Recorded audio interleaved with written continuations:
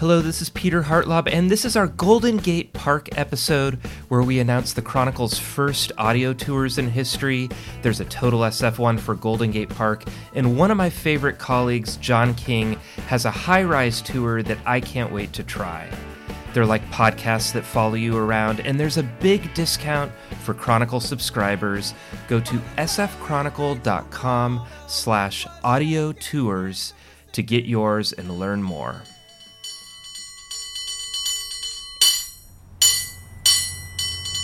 Welcome to Total SF and our Golden Gate Park episode and our huge announcement. We made a secret Total SF audio tour, Heather.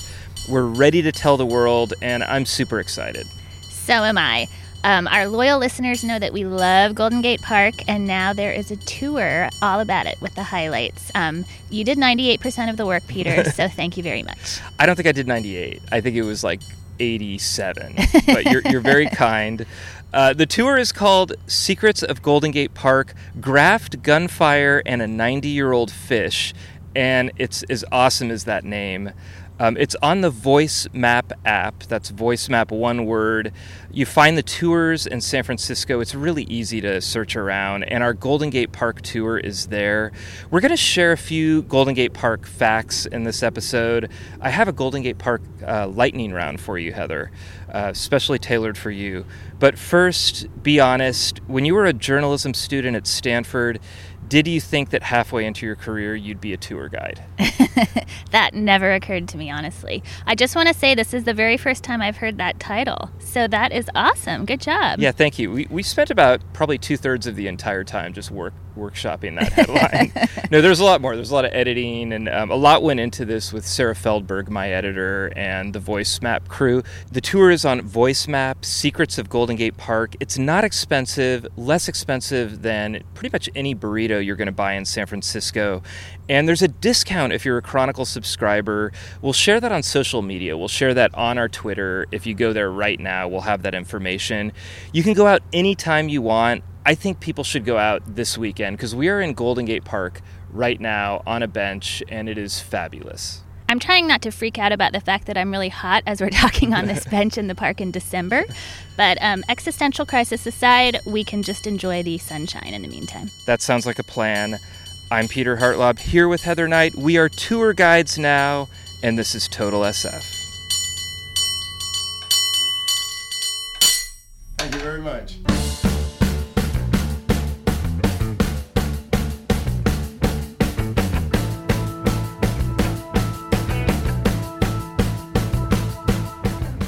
So we're near the John McLaren Rhododendron Dell where the tour ends. I am in roller skates. I just got a little session in at the skating place. It's very serene here. It seems like you post photos from the park every weekend now. When did you start going to the park, Heather? And is there one place you like to spend the most time? I've always loved Golden Gate Park. My very first apartment when I moved here in 1999 was at 8th and Judah in the Inner Sunset. So I would spend a lot of time reading in the botanical gardens on the weekends. And my exercise of choice was walking all the way to the ocean and back. But then as work got busy and kids came along, I didn't come here as often until the pandemic. And then it was like the one place you were allowed to go. Yeah. And so I came here all the time, and I keep coming back. It's just such a great oasis in the middle of the city. And I think my favorite place is probably Stowe Lake. It just feels so magical to see the birds and the flowers. And I love renting the pedal boats with my boys. Yeah, it's such a nice place. It's on our tour, and I think it's kind of the crescendo of the tour. I agree with you. I lived in the Haight, so I was like steps away from Golden Gate Park. I live in Alameda now, and I spend more time exploring this park than I did when I lived in the Haight. I have a bike now. I can get around. I absolutely love it here. I find the vibe, too, I haven't traveled that much, but it seems different than parks in other cities. Are there things about Golden Gate Park for you that are distinctly San Francisco? When I think about parks in other cities like Hyde Park in London or Central Park in New York City, they seem kind of like fancy in a way, like the horse-drawn carriages, or there's something a little bit more serious about them. But I love that Golden Gate Park is so goofy. Like the fact that you told me to meet you at the skating place and I showed up and you're just circling around on your roller skates on a Wednesday morning. It's totally normal to do that here. There were several other roller skaters with you, including some little kids, and love that we see David Miles out here on a regular basis in this godfather of skate in his top hat and coats and his amazing attire.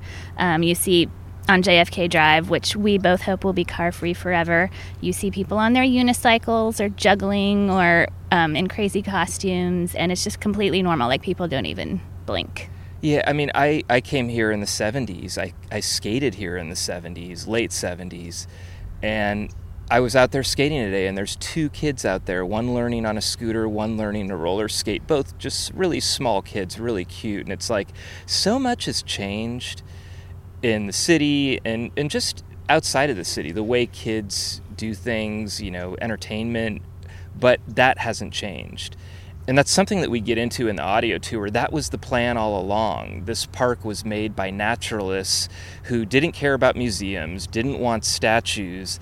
They wanted places to picnic and gather and create those kind of memories, even back then, even in the 1800s. So you've covered a lot of the politics of this park. Does it seem like kind of a microcosm of the city as a whole? I think so.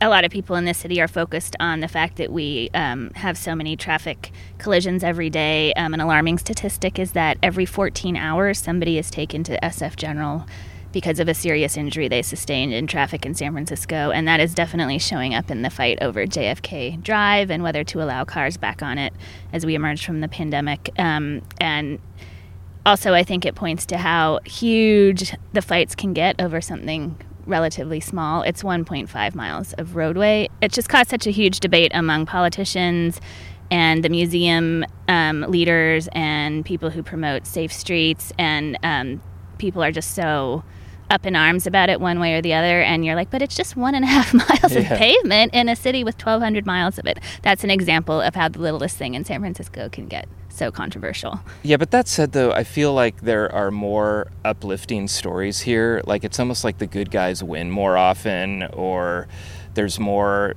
things that were built here that came from the heart. And I look at the AIDS Memorial Grove, which, I mean, it was just this overgrown nothing place that Girl Scouts and seniors and people who loved and knew people who died of AIDS got together and built this incredible space, this skating place that we talked about. There's so many places here where somebody kind of built a community out of nothing, and I see a lot of victories too. I mean, the bison, sadly, are not on our tour because we didn't go out that far. But the fact that there are bison living in Golden Gate Park says a lot. This place is just weird, like the city, and we love it. Yeah, well, I'm glad you mentioned the bison because, little hint, I have a lightning round for you, and the bison, there is a bison question. Oh, wow.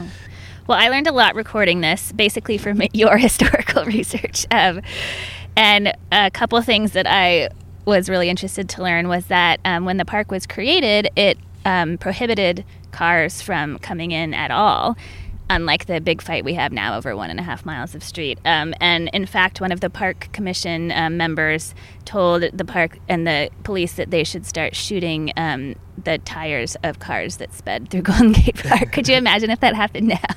I actually can. That would be a big Twitter. There was no Twitter back in the late 1800s. I love, too, that park commissioner has a lake named after him, Metzen Lake. And we don't do a lot of like true crime type stuff on Total SF, but in this audio tour, there's a lot of Gunfire and Graft is in there. There's a lot of stories like that.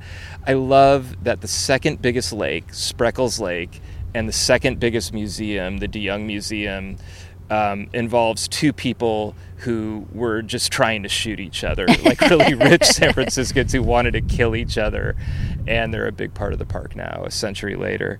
So about 95% of the research came from the Chronicle. I'm digging around in the Chronicle. I'm taking some stories I've done before, but I'm digging around in the Chronicle. I looked a little bit in the San Francisco Public Library, and I feel like I always need to credit Western Neighborhoods Project because they cover this park so well, and I listen to their podcasts and read all of their articles, and I'm sure some of it soaks in by osmosis. But I feel like our tour and everything that we're going over, there's this really strong link to the Chronicle because it's generations of our former colleagues telling stories that make their way into our tour.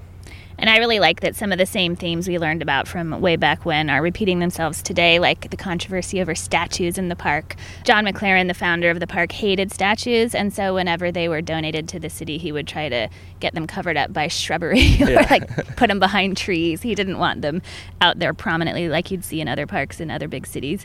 But there's actually a statue of him in the rhododendron dell, which he would probably be very unhappy exists, because wasn't it put there after his death? It was, and they didn't put a pedestal on it. It's the only statue in the park, another little nugget, that is on the ground. It's right on the grass there, so you can walk right up to it, and he wasn't a very tall man, so you could take a selfie with him there. It's not on this giant pedestal like every other statue, because he was someone who, you know, wanted to be near the grounds, wanted to be near children, wanted to experience those parts of the park. He mostly didn't care too much about pomp and circumstance. I dig around in the archive, and we have multiple photos of him where he's shoveling manure. And he was the park superintendent for 50 years. We'll be right back after this short break. So this tour is for everyone. It works for tourists. It also works for people who know the history. Our friend Eric Kingsbury is one of just the smartest people that I know, and he likes to go out and do things, but he's also really steeped in San Francisco history. He's kind of an encyclopedia, and there were things here that he didn't know, so I was really stoked to hear that. So I think people are going to like it when they get out and check out our tour. So if somebody wants to do this tour, what should they do? How does it work, Peter? So very good question. Start by going on the Voice Map app. It's very intuitive, easy to search around. Go to San Francisco, go to Secrets of Golden Gate Park, and then show up here whenever you want. Basically, the way it works is using GPS, the narration follows you. So I've done it a couple times. You put your headphones on, you turn it on, and when you reach certain marks, our voices will come on and tell you a story. And we'll tell you where to go next. So you can theoretically put your phone in your pocket the whole time. It takes about 75 minutes, 90 minutes. It was a really new technology to me. I was very excited about it. I picked it up quickly. It wasn't confusing. And I want to go do John King's tour now, because we should mention that he has a high-rises tour involving skyscrapers kind of in the financial district, Embarcadero area. So I am a audio tour user now, and I think people are going to love this. Last thing, as you may know, Heather and I are on Twitter a lot. So while you're taking the tour, reach out to us. I plan on weekends to be checking my phone. I'll respond to people if you have a question or something like that, or just let us know if you're having a good time or if you have a question or anything like that. So Heather and I, you have answered all of the tough questions, and now it's time for our lightning round. Did I do that right? It's serious questions. Serious questions. I knew you were going to correct me. You've answered all of our serious questions, and now it's time for the Golden Gate Park lightning round that I made especially for you. Very excited about this. Let's get going. So first question, what do you pick as the official animal of Golden Gate Park, the bison or the penguins? Well, I'm a little bit peeved with the Academy of Sciences at the moment because they are fighting to get cars back on JFK Drive, so I'm going for bison. Okay, I'm with you, but I like the Cal Academy of Sciences overall, like 30,000 foot view, and I think the penguins are super awesome. And my basketball team, my youth basketball team that I coach, just voted to name themselves the Penguins. This was not my idea. So we're split on that. Well, if we were to pick an Academy animal, I would pick Claude the albino alligator anyway. That's a good call. That's a good call. All right. Well, I am an Academy member. I am hoping they come around on Car Free JFK, but I'm going with penguins. Best free thing in the park, the DeYoung Observatory or the free botanical gardens for SF residents? And I think I may know your answer to this one. Similar answer as the last one. The DeYoung is even more adamantly fighting Car Free JFK. Yeah. And I love the staff at the Botanical Gardens. Shout out to them. I'm going with the gardens, especially when pianos are displayed every summer for Flower Piano. I am also a DeYoung museum member, which I am too, but I don't know for how long. Yeah, which I wrote a piece and said as long as I can bike to Golden Gate Park safely, I will be a member of both museums. But I agree with you. I'm less excited about them, and the botanical gardens are so nice. It's such an underrated thing. Even if you aren't an SF resident, it's a really good deal. I'm going with botanical gardens. All right, here's a tough one. What is your favorite neighborhood that's adjacent to the park? Well, we both love the Outer Richmond, largely because of the Balboa Theater and Hockey Haven Bar across the street. But I'm going with what I brought up earlier. My very first neighborhood in San Francisco is the Inner Sunset, and I still love coming here, especially because Green Apple Books opened an outpost on 9th Avenue. There's lots of good restaurants and ice cream and ambiance, the clothing boutique. I am going with Inner Sunset. Also, Inner Sunset, is that like the best breakfast neighborhood in the world? Yes. I mean, it's like every other. I don't know what they're doing for lunch or dinner there. If you want scrambled eggs and bacon, the Inner Sunset is your place. Yeah, very good. Workman just came by in one of those little carts, gave him a wave. I'm with you. That's a very good pick. I think I'm going to go Inner Richmond. But also there's a Green Apple there. I just love the food and everything. It's a great hang. But there's no wrong answer. Who deserves a statue more? David Miles Jr., Warren Hellman, or no more statues of dudes? Oh, that is hard. I'm going back and forth between A and C.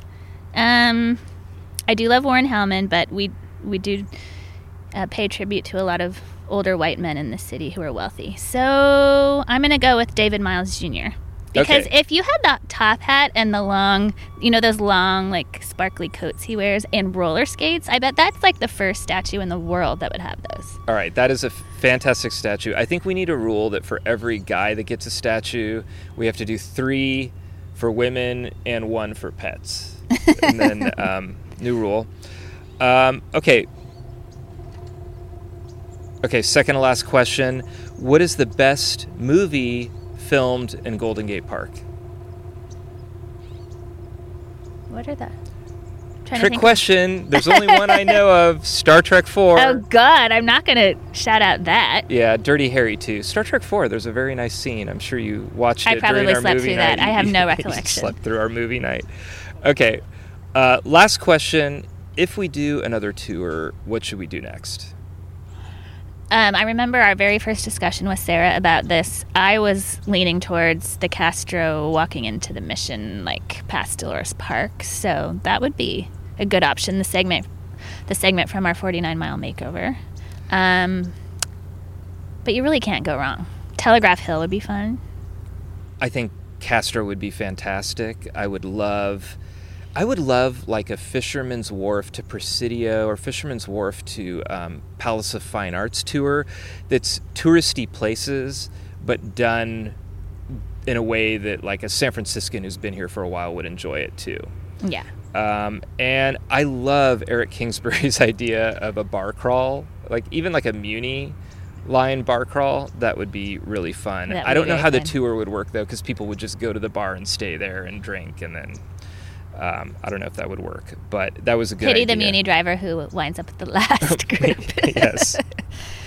Well, you made it through all the questions. I'm not going to ask you what you try to squeeze in to your busy day, because I know it's coming to Golden Gate Park and using our audio tour app. How about that promo? Once again, the tour is called Secrets of Golden Gate Park, Graft, Gunfire, and a 90-Year-Old Fish, and it's awesome. It's on the Voice Map app. You can buy it there. Heather, thank you very much for doing an audio tour with me. I had a great time with this, and I can't wait till people start using it and reaching out to us and letting us know if they're having a good time. Yes, super fun. Can't wait to take it myself after we recorded it. I have not heard the final product, so. All right, you're going to love it, and everyone's going to love it, and thank you for coming to Golden Gate Park.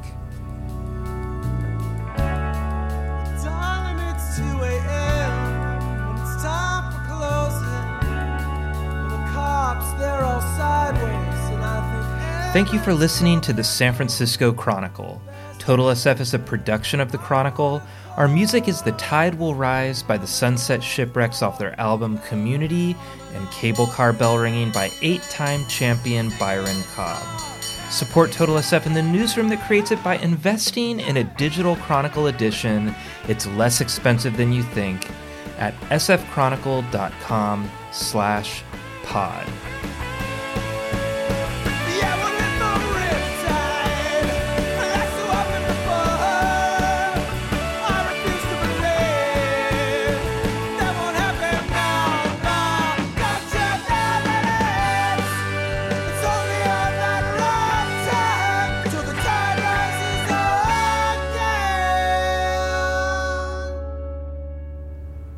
So we're sitting here near the John McLaren rhododendron. It's gonna take me 46 times to say rhododendron. Rhododendron. All right, I got it. So we're near the John McLaren rhododendron dell where the tour ends. I am in roller skates. I just got a little session in.